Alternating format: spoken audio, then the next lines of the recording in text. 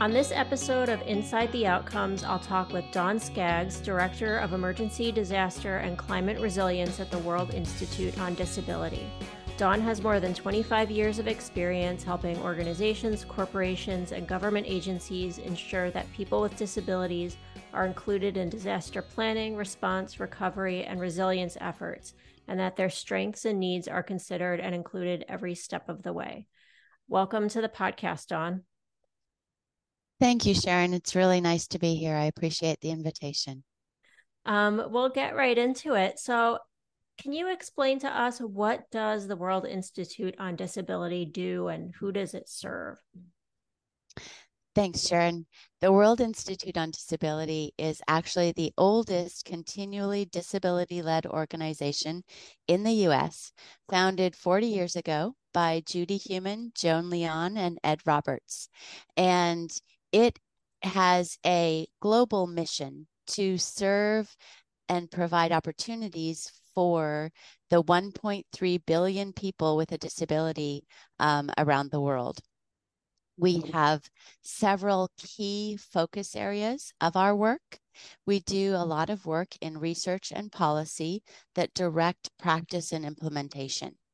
And within that strategy, we work with global community inclusion, accessibility and universal design, and disaster, emergency, and climate resilience. And that's where you fit in, right? Exactly. So Yes. tell me a little bit about, well, tell me a little bit more about what you do there. Well, interestingly, the emergency disaster and climate resilience domain at WID seems to have tentacles into almost everything we do, because when we're looking at global community inclusion or accessible design, all of the things that happen in a disaster are an exacerbation and a magnification of what happens in daily living. So when we're talking about the emergency disaster and climate resilience work, that really is focused on the full spectrum of what we call the lifespan of a disaster, which is before, during, after, and then mitigation of a disaster. So it has a reach into almost everything we do. And as a domain, that really directs what we're doing, because we are working within pre-disaster planning, preparations, response, recovery, and mitigation. So pretty much every aspect of daily living has a component of what we do. How do you exactly work with different communities around the globe to ensure that disaster planning and response and recovery does include people with disabilities? Sure. We we are driven by our mission to build communities from the grassroots. And so in doing that, we connect with partners and other disability-led organizations around the world. Often we make those connections in a response phase, when a disability-led organization might be part of a community that has been impacted by a natural or man-made disaster, and they're looking for assistance. One of the programs, that we run is the Global Alliance for Disaster Resource Acceleration. The acronym is GADRA. And GADRA is an alliance of 3 disability-led organizations that really founded this effort to identify that disability-led organizations within the disaster life cycle seem to be missing out in the conversations.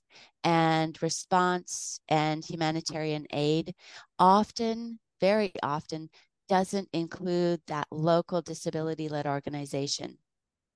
The result is that those organizations know where the actual needs are in their disability community.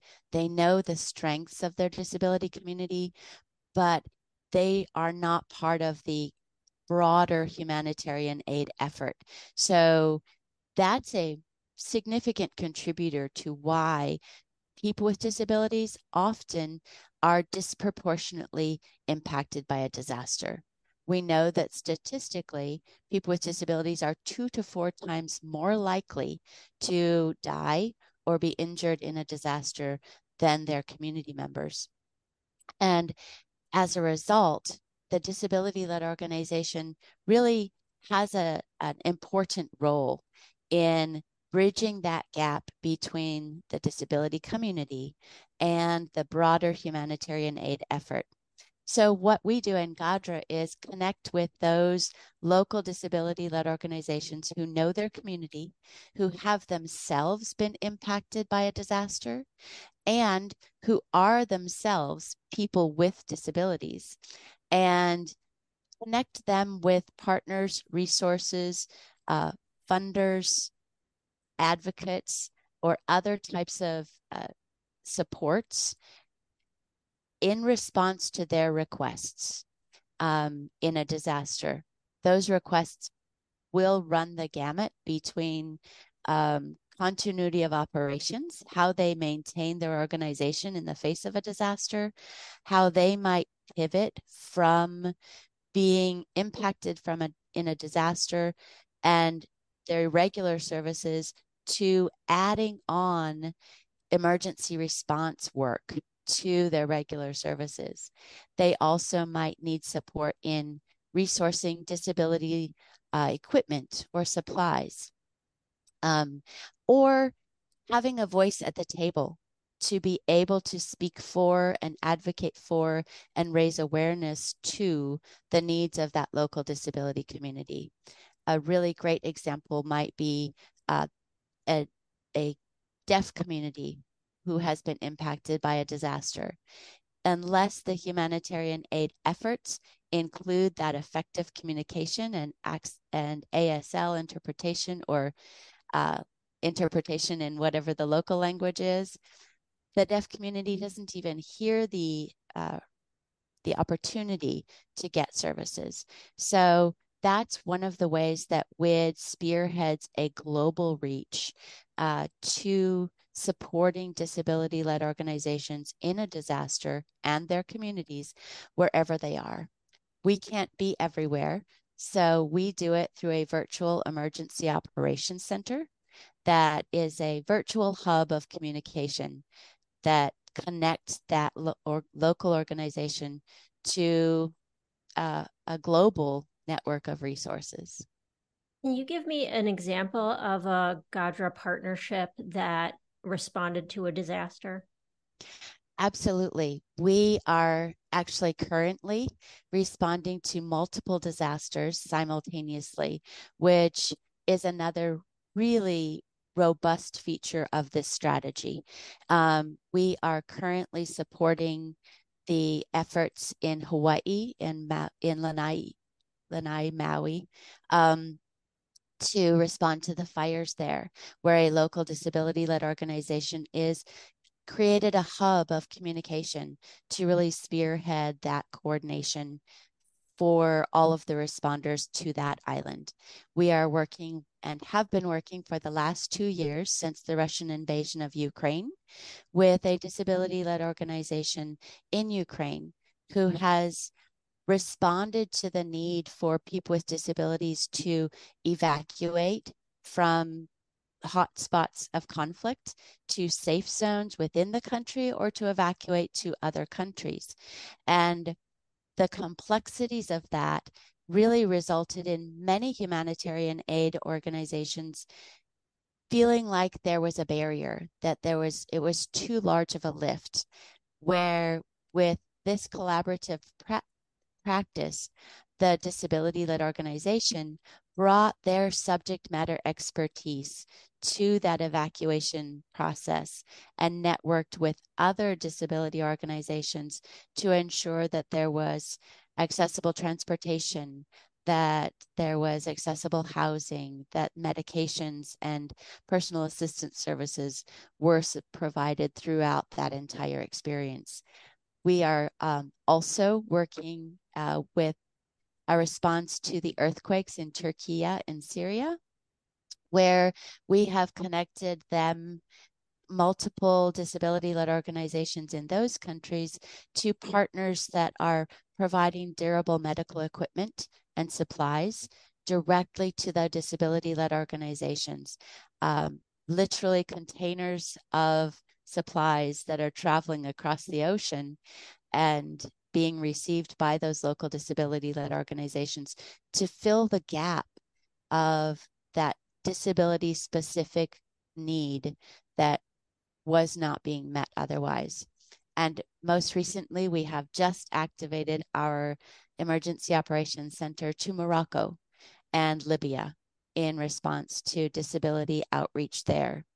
The important takeaway is that what we do with each disaster is different because we don't have a set process of response that we bring. We come to the conversation and are responsive to the expressed needs of that disability-led organization because those needs are going to be unique. And so what we do each time is slightly different and is always led by the experts within that community. Because as we know, with every disaster response, people come and they go, and the real robust capacity building needs to happen at that local level with the community members who are going to be there long after everybody else leaves. So when you form these partnerships around the world to respond to immediate disasters that are happening, when you leave, it's not like you leave and there's nothing left behind. These organizations that you've worked with, I'm sure, have learned from you just as much as you've learned from them. And what I'm hearing is that they go forward and can build in resilience and also work on disaster response plans for the next one. Is that right? Yes, and I'm really glad you asked that, Sharon, because the added value to this strategy is that because we never actually go, we never actually leave. All of our disability-led organizations that we have engaged with through GADRA, we still have ongoing relationships with. And so that it's creating a community of practice around the world where the disability-led organizations actually have the support through GADRA to pivot in the disaster and take advantage of the disaster as a fresh start to renew advocacy in a stronger way with a more effective voice, or in a different way and engage. As I mentioned, many of them have not worked in emergency response before. That was not part of their scope of services.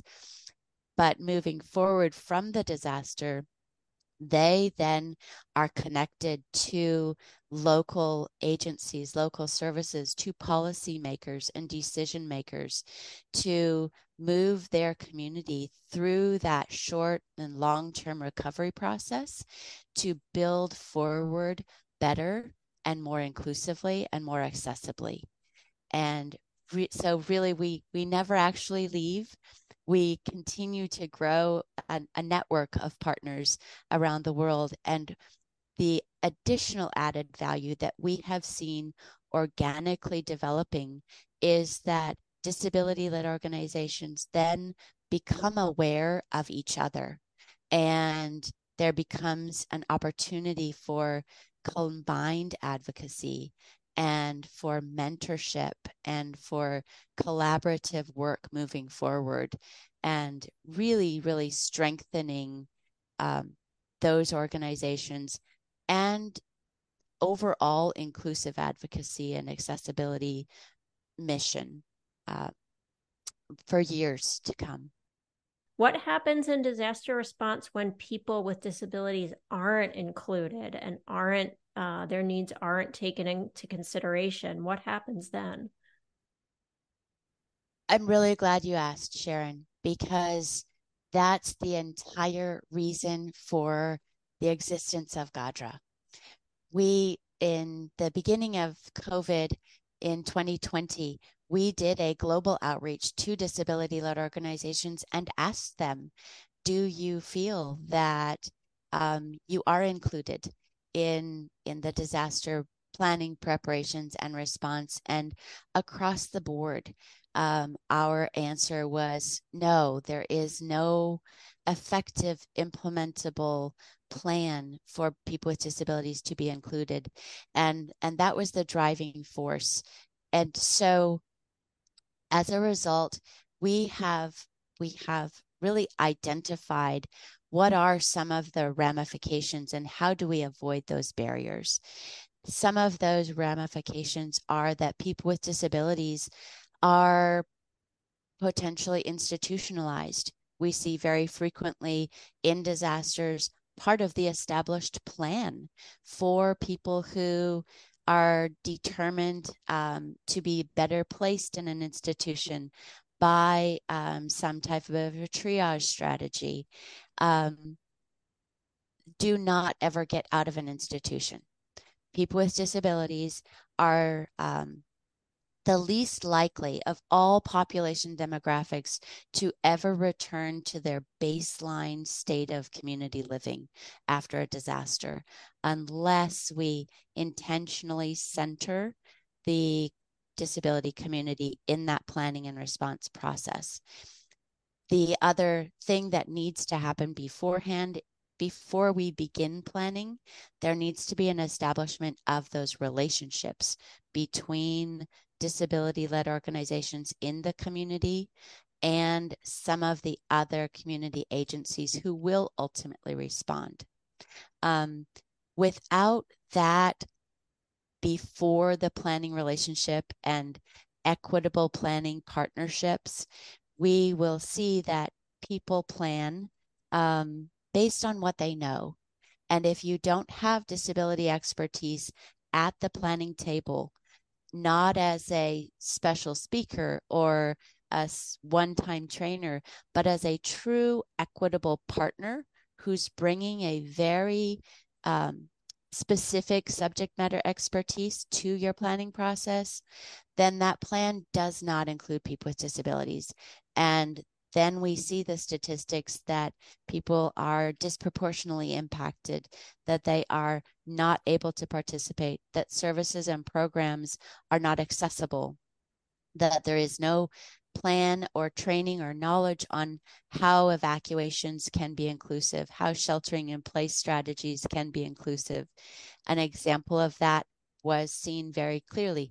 Multiple examples of that were seen very clearly in COVID, when some of our personal protective processes that were put in place, such as masking and social distancing, actually proved to be very challenging for people with disabilities and made them more vulnerable in other ways. People who relied on facial expressions and lip reading were not able to communicate effectively. People who relied on personal assistance services to maintain their independence couldn't have that person come to continue that service and were at risk of institutionalization.